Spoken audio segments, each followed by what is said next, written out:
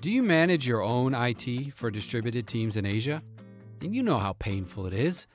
Kesselman helps your in-house team by taking cumbersome tasks off their hands and giving them the tools to manage IT effectively.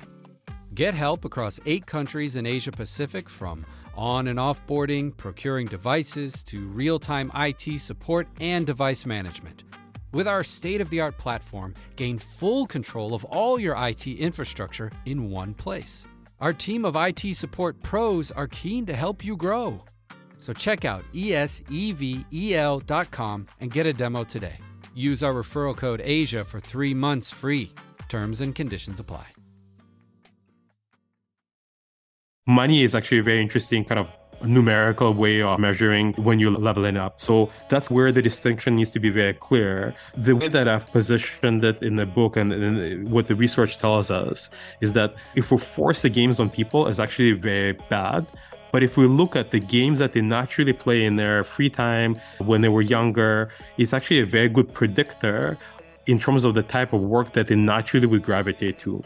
So if somebody is amazing and loves playing hours and hours of strategy games, and if we put that person in front of the machine turning out widgets, it's going to be a very bad mismatch. And then we need to pay them a lot of money and continue trying to squeeze them to improve that performance.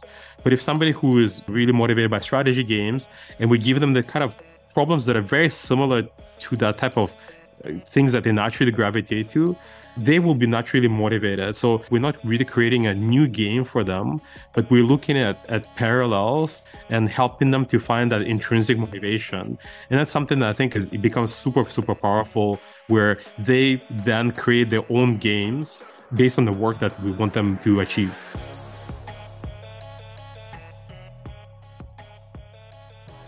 Welcome to Analyze Asia, the premier podcast dedicated to dissecting the pulse of business, technology, and media in Asia. I'm Bernard Leong, and we live in a world that now we oscillate between remote work and return to office policy. What is the future of work? With me today, George Kesselman, managing partner of Willow Ventures, and now a newly minted author of his new book, The Power of Play. He promised he is coming back to the podcast to talk about it. So, George, welcome to the podcast and congratulations. Thank you for inviting me to your book launch last week. Thanks, Bernard. It's really good to be back. I think it's really been a very interesting experience. I'm really happy to share with the listeners. And definitely we were going to dive straight into your book. But before that, since our last conversation, what have you been up to? It's been a pretty busy year. I was just remembering, it felt like it was more than a year actually that we spoke to, because there's just so many things happened. But when I looked at it, it was really around the year time mark.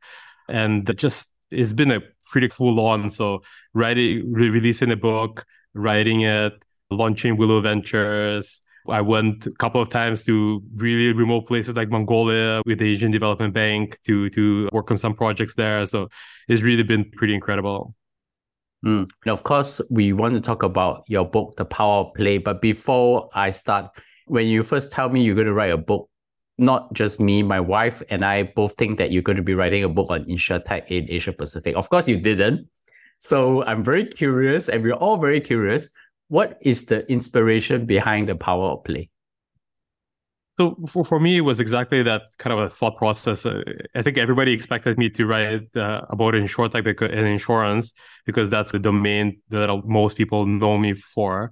But for me, it was something that I reflected as, what is the topic that I would be super interested to write about? And it was something that personally really bothers me, kind of the book that I really want others and myself to read as well.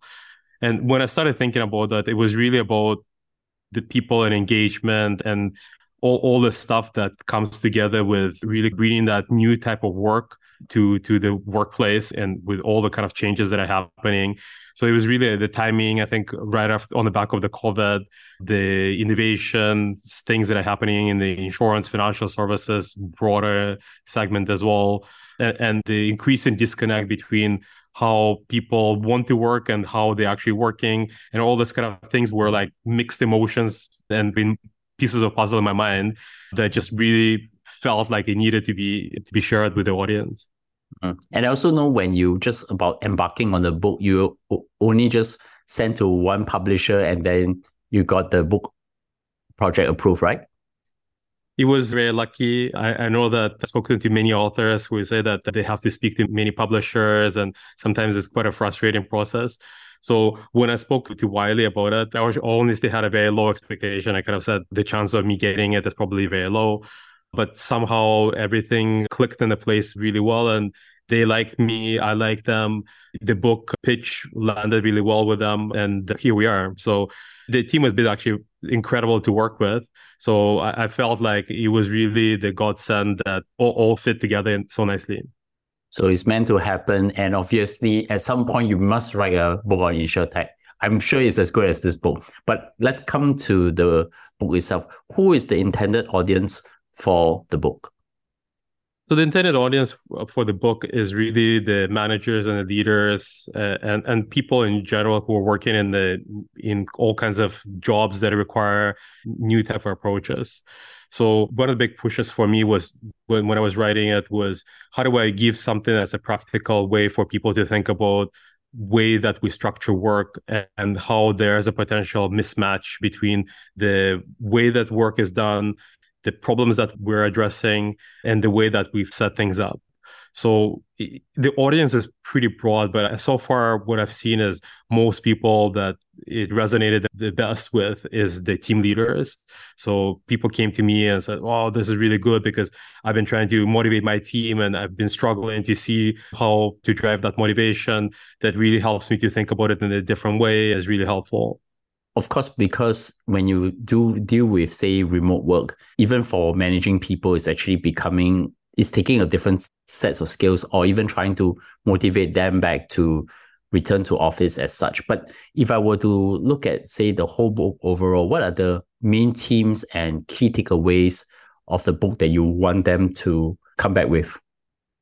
I think the key takeaway is really that we need to approach motivation in a different way. And this is not the first time that this is being said. There's a few books that were written about it. But when I read the books that were previously read about motivation, it was a little bit less practical. So the point was spot on to say that we need to think about motivation in a different ways. There is a disconnect between how we motivate people and how naturally people need to be motivated. But there was no real kind of a practical application. And I haven't worked across, startups, corporates, unicorns, and talked to so many people, really had that view about making it practical and making it, as a step-by-step process. So my key takeaway for the people who are reading it is really for them to think about how the nature of the work problems that we're working on now is so drastically different than it was probably even 20, 30 years ago. But the way that we set up the work is still very, very traditional in a sense. And it has worked relatively okay for, up until year 2020, where things were still quite traditional and industrialized in nature. But as we started to move so rapidly into the area of knowledge work, creative problems, all this kind of accelerating technology applications, the way that work has been set up is just becomes disconnected. And that's why you kind of see that the motivation and the engagement in the workplace is just dropping crazily. And I think the other key takeaway is that for people to think about themselves, and I know probably a lot of the people feeling that they are unique in that sense, like they're not enjoying work, they feel like demotivated, they feel like they want to quit and start something themselves. I think there's the hope for them to really find something that is motivating at work, but just it requires for both the people and for the organizations to make small adjustments and to kind of make that progression to set it up in a way that it is naturally much more motivating than just throwing more money at people and asking them to work longer hours. That's right. And one thing I really appreciate while reading the whole book, the first part of the book talks about the brief history of work and it discusses the motivators of work. I think one of it is unlocking engagement and also fulfillment as well. One question really has been on my mind and partly also inspired you to write the book as well is, did the recent pandemic actually exacerbated these demotivators when everybody went from one extreme in working from home and then suddenly have been asked to return to the office? You're absolutely right. And basically the concept of looking at where is a place where people solve problems at scale and really feel very deeply engaged. When I looked at all the different areas, obviously the place that is most common is people playing games. There's few elements that make games so engaging and drive people to go and spend hours and hours without anybody paying them, in most cases, to go and focus on solving problems in games. A big part of it is actually about autonomy to go and figure out what is the most interesting problem for them to solve and find that kind of a place where they have the freedom to do it. What you said, I think, is exactly spot on. So during COVID, we had that glimpse of autonomy where most people overnight had to work from home. And that autonomy of you working from home, you decide when you want to work, how you want to work. Here's the things that we want you to solve. I think gave people a little bit of a glimpse of, oh, actually, there is probably a different way of doing it. There's some people who work better at it. There's obviously some people who were not motivated by work, and autonomy given to them probably just make them completely disconnect from working, and then their productivity dropped. So when people went back to office, and a lot of companies said, hey, COVID is over, I need you to come back to office 3, 4, 5 days a week. And that autonomy kind of being taken away from people, I think just created this very negative cycle of demotivation for a lot of the people. So people who let's say, weren't performing during the COVID period or even before the COVID period, performance, you can kind of say that relatively probably stay the same. But for the people who were, let's say, found themselves extremely motivated when they were having that autonomy taken away from them, obviously created a lot of negative emotions and demotivation for them. Partially also because that not just the autonomy that's given, but also the flexibility, specifically for women who can actually fulfill all their other duties other than, just able to fulfill the work requirements, and that flexibility is also taken away at the same time. One interesting part of the book is you broke work into 3 eras. I call it the work 1.0. Maybe it's also good to revisit some of the key concepts so that when we lead into the main theme of the book, which I think you want to talk about, is can you talk about the legacy of work and also explain the link between time and money? I know a lot of us see this all the time, but I think they never actually have that sense of what's the link between the time you spend to work and money that's being connected that way. I think that's a very interesting point, and I think that's quite core to why we're in the situation that we are right now. So the eras of the work were pre-industrial was very much the beginning, the version 1 of work, where everybody was doing their own things. There was a lot of craftsmanship associated with it. There wasn't really a lot of automation. So people working in the farms, people working in the crafts. So there was quite a wide variety of different things, but it was done in a very, let's call it, relatively small scale. Then Industrial Revolution came. This is where the work really got upgraded to the next level. And this is where we've created this kind of work operating system where we said, look, there's a time that the machine is working. And if I put a person to operate the machine, there's a very close linkage between the time and the output. So therefore, I'm going to compensate based on exactly that time. So this is where that concept of time is money was really born. And I think that in itself became such a core concept because it was easy to measure, right? I can measure very easily how much time you spend at your desk, same as how much time you used to spend in the machine. And then when it comes to the simple outputs, like widgets at the machine or turning out some car parts, that is easy to measure because the unit output is very clear. Obviously, when we move to the current stage where work is largely becoming knowledge work and problem-solving work, that connection between the time and the output is much, much less clear. And this is where we're still trying to measure the time, measure the output in terms of the time. So the 9 to 5 was something that was put in place to as a negotiation between the unions and the government and the employers to say that, okay, we want people to produce a certain amount of work in the factories so that they don't get overexhausted. Obviously, that 9 to 5, 40-hour work week, it's absolutely not relevant as we think about it right now. So if the person is extremely motivated and it takes them 5 hours to solve the hardest problems that you throw at them, you actually shouldn't really care about what they do during the rest 35 hours as they ponder the meaning of universe or whatever else is intrinsically motivated for them. But vice versa, if the person is working 40 hours, but there's really no output, the problem is not being solved, actually that connection between that time and money is much, much less clear as we think about it right now.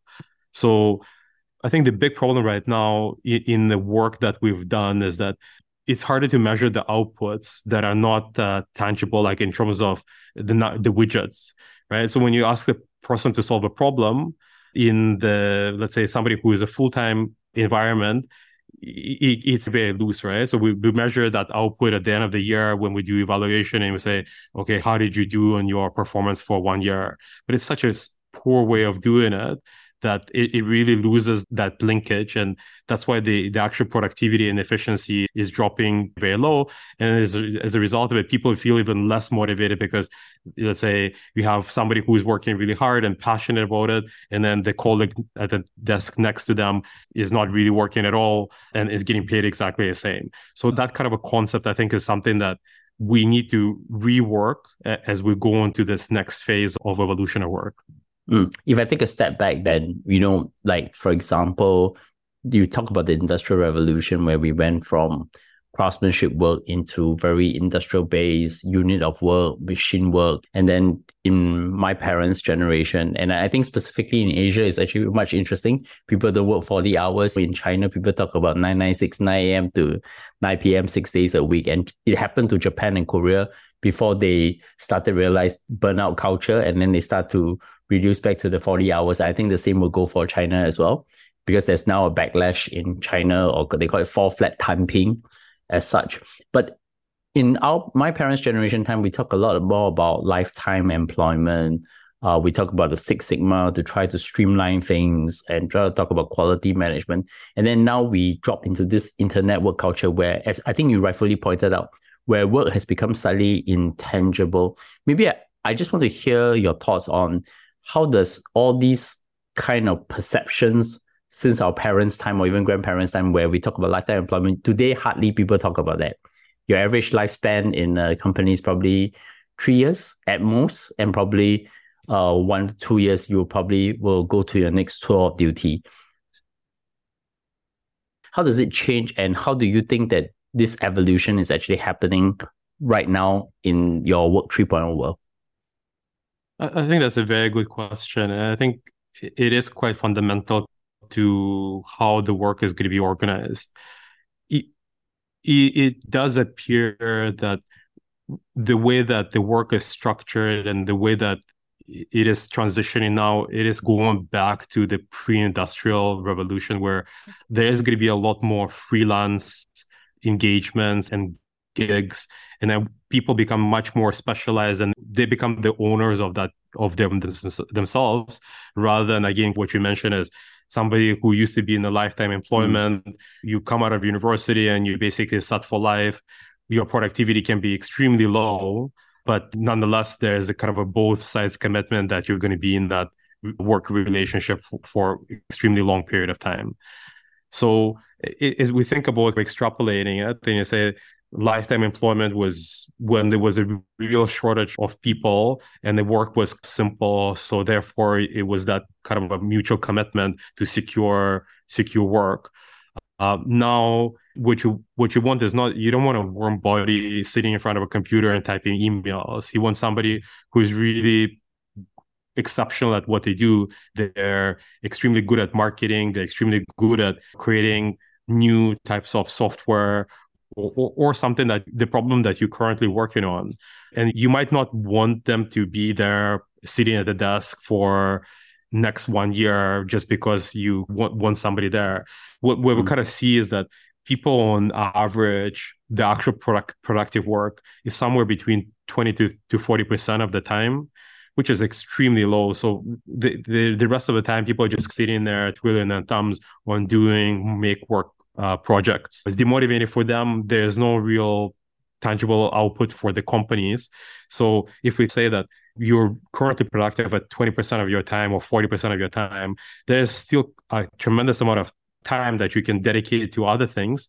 And if you say that instead of having one full-time job, I have 2 or 3 freelance projects or something that's a shorter duration work, that maybe you just come into the project for 3 months, you finish the project, and then they're in a less stressful environment for the next 2 months, kind of as you wait for something else. That's in fact used to be the way that a lot of the work was structured before the Industrial Revolution. It wasn't constant pace of burn. It used to be very much like the units of work used to be people, let's say if you're talking about farms, people used to work on the farms for 9 months a year. Then the 3 months, it's really a downtime when either winter or seasonality. And then that gives people a chance to recharge, really make it much more sustainable, rather than this kind of environment right now where we try to squeeze the time and really lead into the burnout, like you said.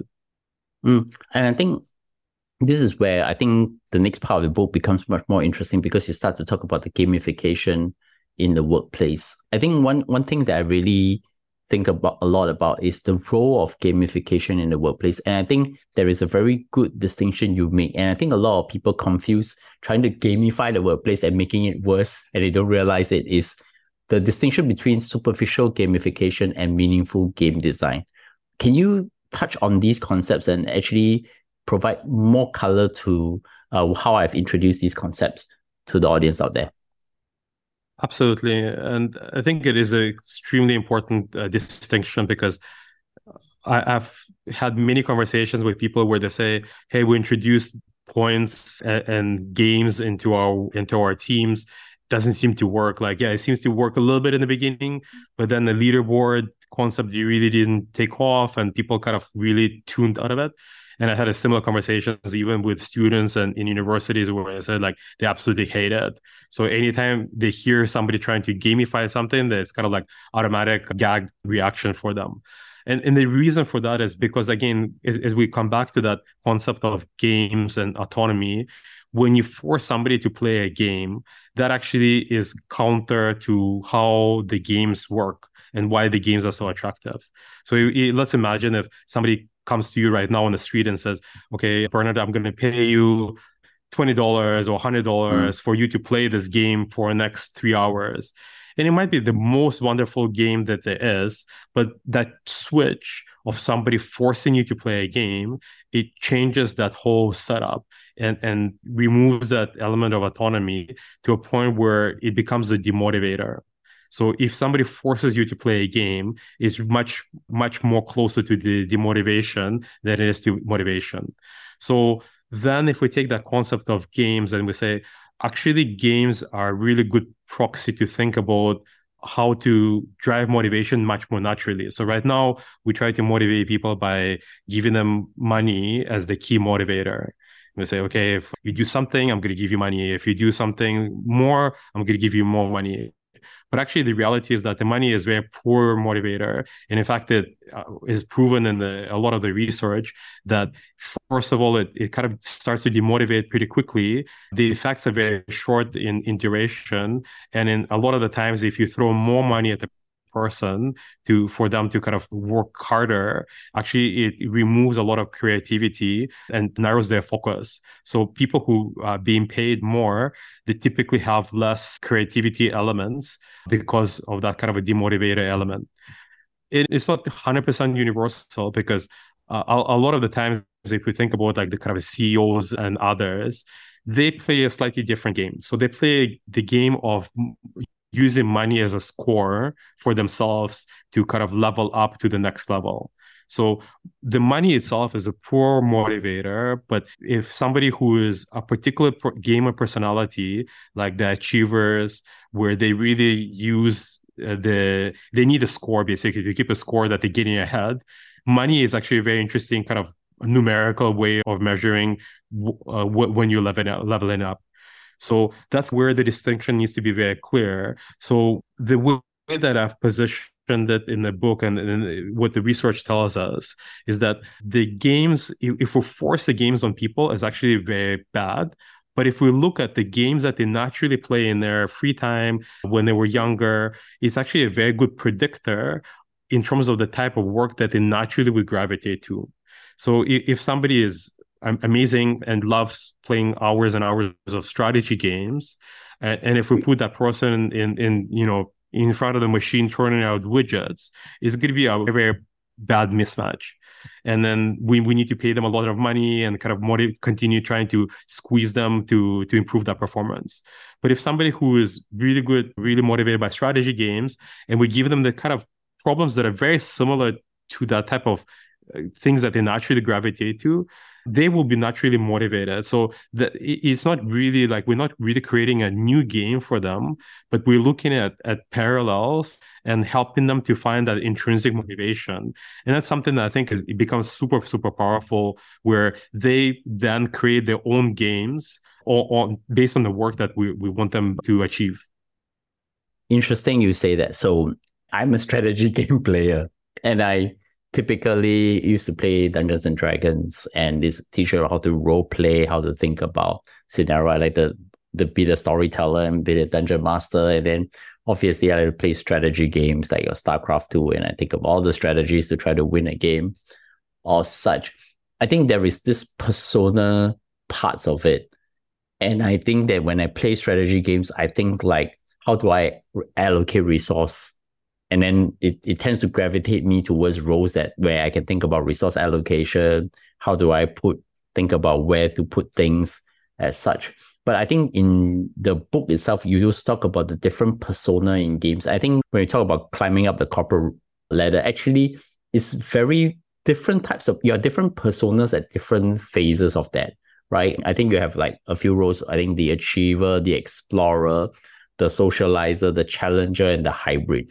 Maybe can you give some color to all these kind of profiles, and how do they approach games individually and in teams, and how does this map into the real world work as such?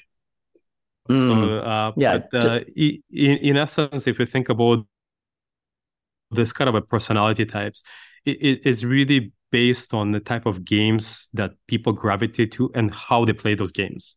So those are the two key components, and each of those personalities is quite distinctive. And usually you have a dominant personality. So for me, for example, I'm much more of an explorer. So I love this open-end worlds where I just get to explore, poke my head around everywhere, just like spend hours and hours finding out new things about these worlds. And this is what I find very naturally motivating for me.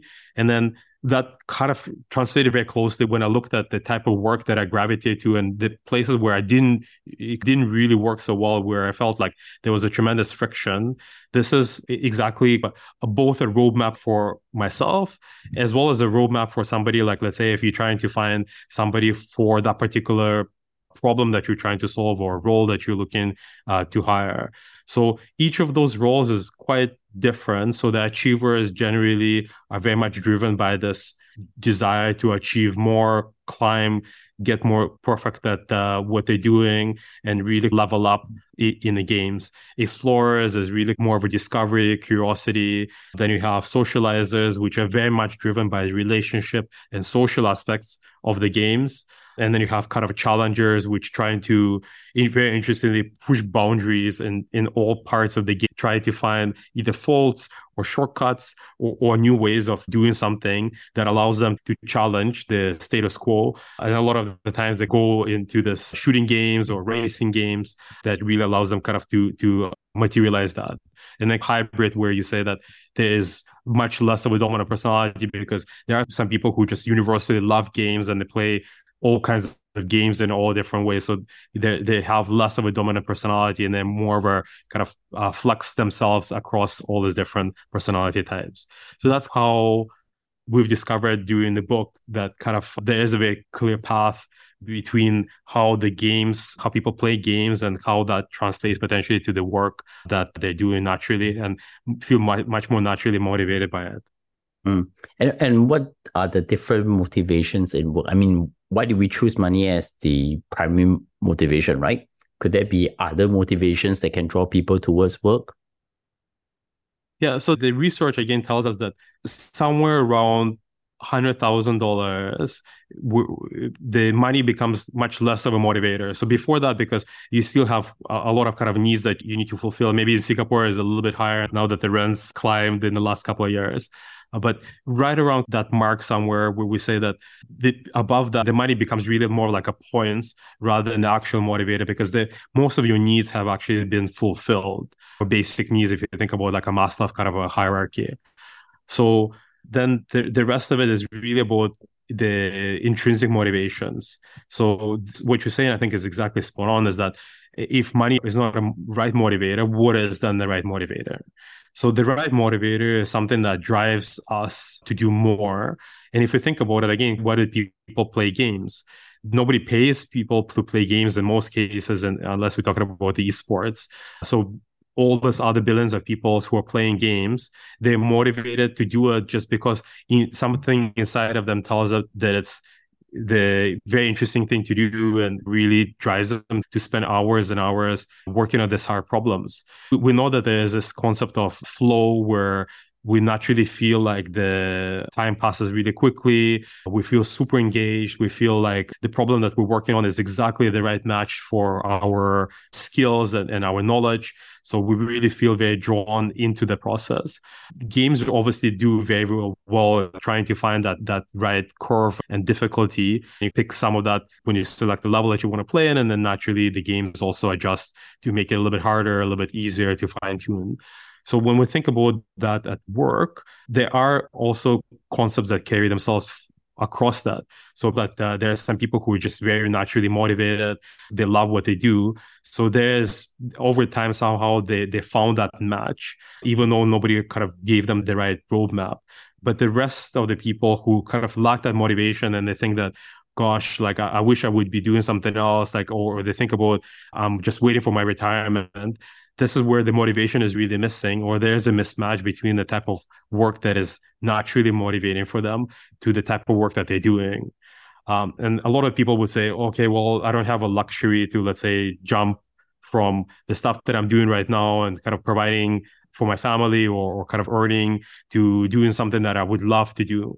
And this is where I think that things will start to change in the next 10 years, 20 years, because the nature of work is also going to change. We're not going to just require somebody to be engineer for the rest of their life. That change cycle is going to increase so rapidly that we will have a luxury to say that, okay, I was trained as an engineer in a university. Now it's been 4 years that I've started doing a lot of stuff around engineering, but gosh, I really love sales. And I feel it's like very naturally motivating for me. I feel excited when I do something, talk to the customers, because I'm really motivated by one of the things that sales do, either the social aspects of it or really the kind of the achievement of securing the next sale or business development. This is where we have that luxury of transitioning. So rather than keeping doing what is not motivating, to really find that places where we are deeply motivated by the work itself. And I think when you think about games, you don't need to already have like very complex games. I play a lot of very complex strategy games like Puerto Rico, Supremacy, and then obviously lately I've spent a lot of time on chess. And one senior has once remarked to me, because I was explaining the way I play chess. The reason was I can't play long form chess because I used to be stuck in all the number 1s to 10s of their respective country because I did my PhD in Cambridge. And what happened was they decided one day to try a different game on me and say, hey, but then you can't beat us in this. But what we're going to do is we play a different game with you. You're going to give it 10 minutes. And if you can defend against my barrage of attack, and it will be very fast. And if you can survive a draw, it means you win. They just made me play this like almost like 20,000, 30,000 times. Essentially, my strategy of playing chess is try not to lose.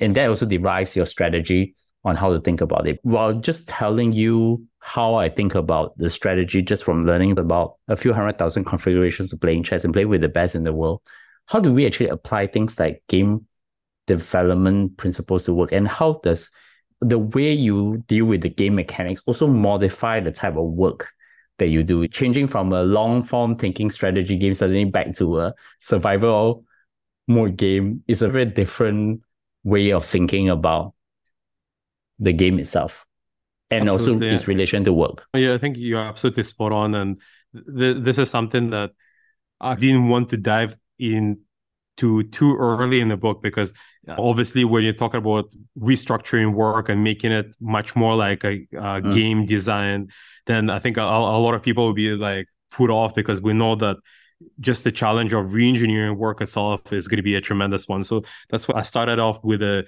very simple practical strategies to find that better matching.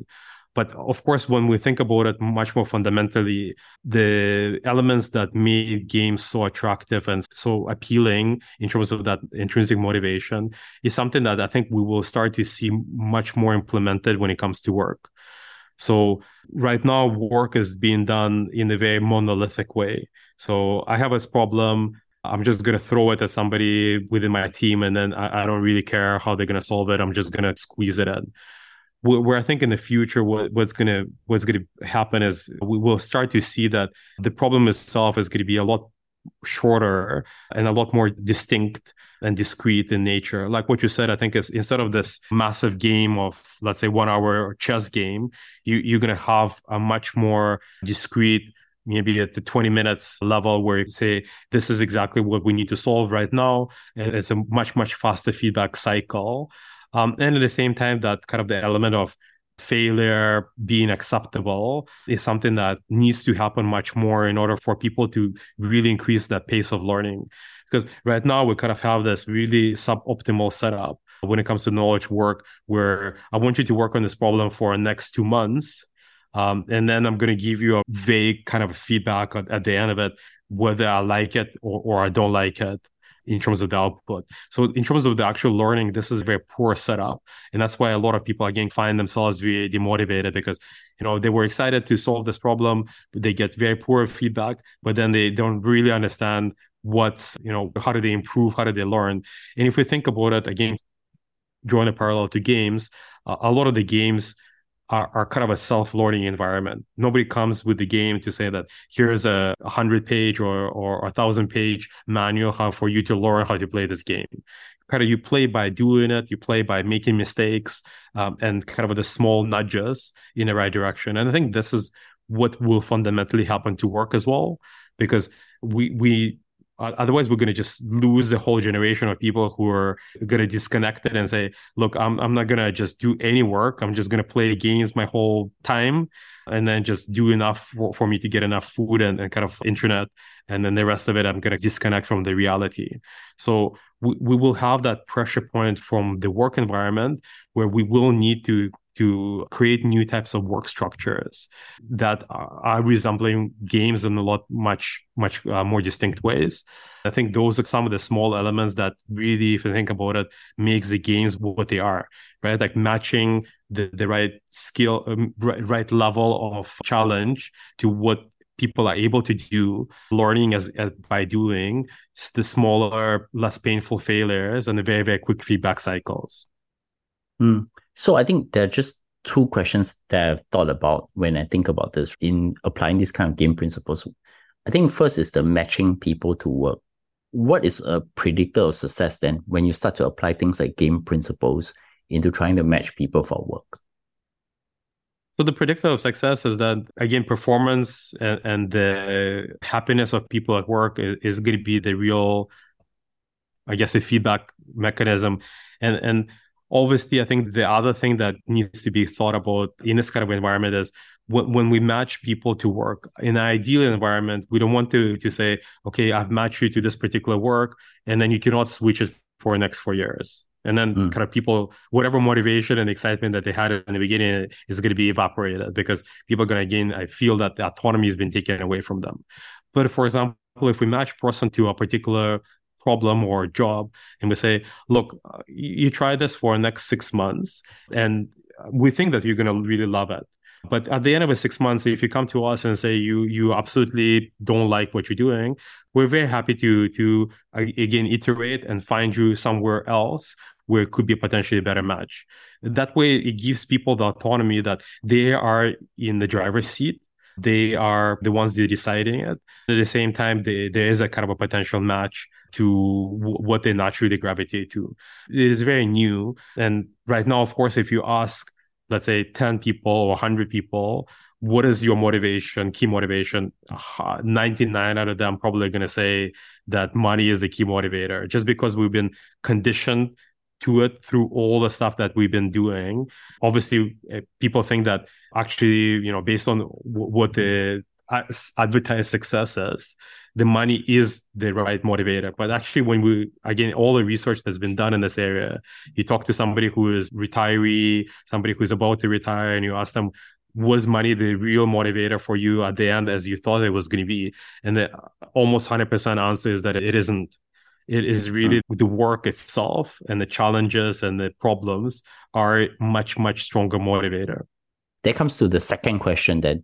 How do we test and gauge the performances of workers in a remote or distributed work environment? Because, like, for example, there are very few companies that's fully remote work. I think it's only GitLab, Atlassian. I think these are probably the few companies that are actually doing it. And they also have shared their playbooks. I think it's going to be very interesting to think about the performance assessments. What are your thoughts on that? So that's exactly right as well. So again, when I looked at the places where this is working in terms of the examples of clusters, open source is clearly one. So you have the environment where people are coming in, they're contributing to projects, they are remote. Nobody is really sitting on them and saying, you must deliver this, I'm going to pay you more. They generally is very flexible, and most of the time is also not paid work. So, but the motivation is very high.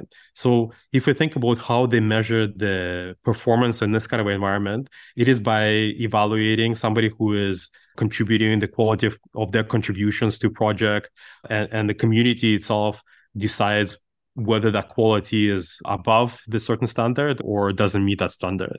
And I think that's really the best way to have that measurement of remote work, because of course you're not sitting there and having a daily check-in or looking over the shoulder of the person to say, what are they doing? Are they playing a game, or are they on the email, or are they really hard at work solving that problem?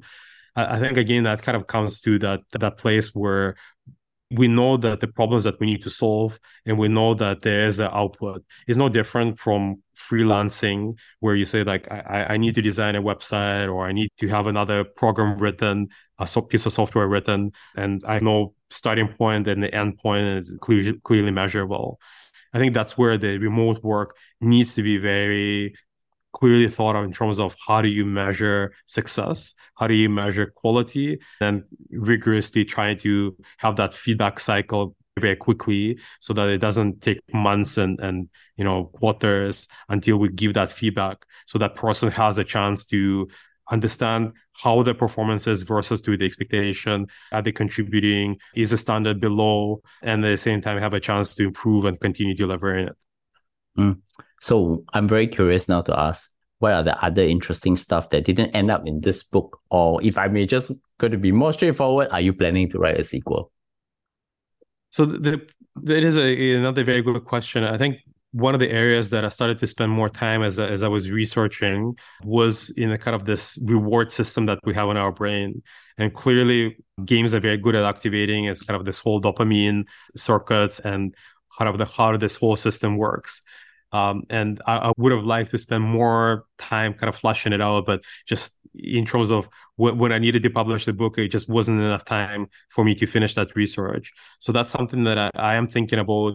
How do I, either as a sequel or as something that I write as a bit of a follow-up series of blogs, to go on and start to really bring that to life a little bit, to see how that ties in. I think there is a very interesting path forward on that, because clearly we're living in an environment where there's all those things around us that are pressing that kind of a dopamine release, talking about the phones, the TikToks of the world, and everything, basically, where it starts to mess it up a little bit. One of the examples where I saw that is, again, thinking about games. If you play, let's say, a couple of hours of games a day, generally it's totally okay. But if you once you reach something like 3-4 hours of games a day, your dopamine starts to go haywire. And then this is where you actually start to lose motivation in not just in work, but in everything else that you're doing, because it just is not as motivating. It's not just exciting, and dopamine is a big contributor to that. So that's something I think is super interesting. I'll probably spend a little bit of time back in it as well. Definitely let me know, and then we can have another conversation on your next book. But of course, you're welcome anytime to talk about InsurTech in the Asia Pacific. My final question, what does success mean to you for the readers who have learned from your book? I think the success would be having more open conversations about motivation and engagement, and just stepping outside of the box. Even through this process of writing the book has been super rewarding, because I had a chance to really go out to all kinds of people that I wouldn't have naturally had a conversation, and have a conversation about how they are motivating themselves, how they think about motivation for their teams, and all this kind of stuff. And I think that's, to me, is really the core of this success for this book, is really prompt people to think about it in a different way from how they thought about it. Because a lot of the times, I think we're just so caught up in our daily lives, where we think, okay, it's a given that it's a 40-hour work week. It's a given that time is money. All those kind of things are almost like we assume that it's the case. And lifting the lid on it and saying that, wait a minute, maybe that was okay for past 100 years, but is it still relevant right now? Is something that I think would be both a big kind of eye-opener for everybody. I'm hoping that this is going to be something that leads to people for motivation. And to me, that would be the most successful thing. And definitely we will continue to have that conversation.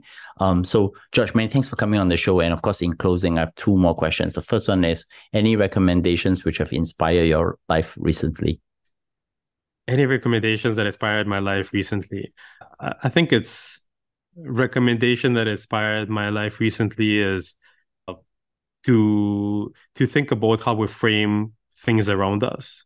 So, for example, in our house, I have two relatively young kids, and we've been thinking about how do we get them to help develop more. So recommendation one was, first of all, of course, limit the use of mobile technology and kind of all these distractions. So we took away TV, we limited the phone use, and we put a piano. And that was a bit of an experiment. And my son really took to it, and he's spending hours playing piano because there wasn't anything else. So framing that for him as a way that it wasn't forced on him, but again, it was something that was a way for him to express himself, was, I think, a really, really interesting discovery. And I have that as a recommendation to think about framing the problems and framing the ways. The second one, I think, is really, maybe is very trivial, but I've been so focused on maintaining health as one of the success factors as well. So as you start to do more things like writing books and working on the hard problems, it's very easy to get caught up and sleep gets sacrificed. So my recommendation, and this is, I've been pretty diligent at it, is to say, make sure that sleep is a non-negotiable, and having that health element is something that is really absolutely a foundation for everything that you do. That's a great recommendation. And obviously, I will also recommend everyone to look at this thing called finite and infinite games. I think it's a very interesting way about thinking about gameplay in life. So how can my audience find you?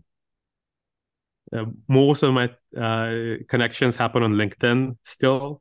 I haven't found that there's a better platform, so they can find me. It's /InsurTech. Or they can just look up my name, and usually it's quite easy to connect.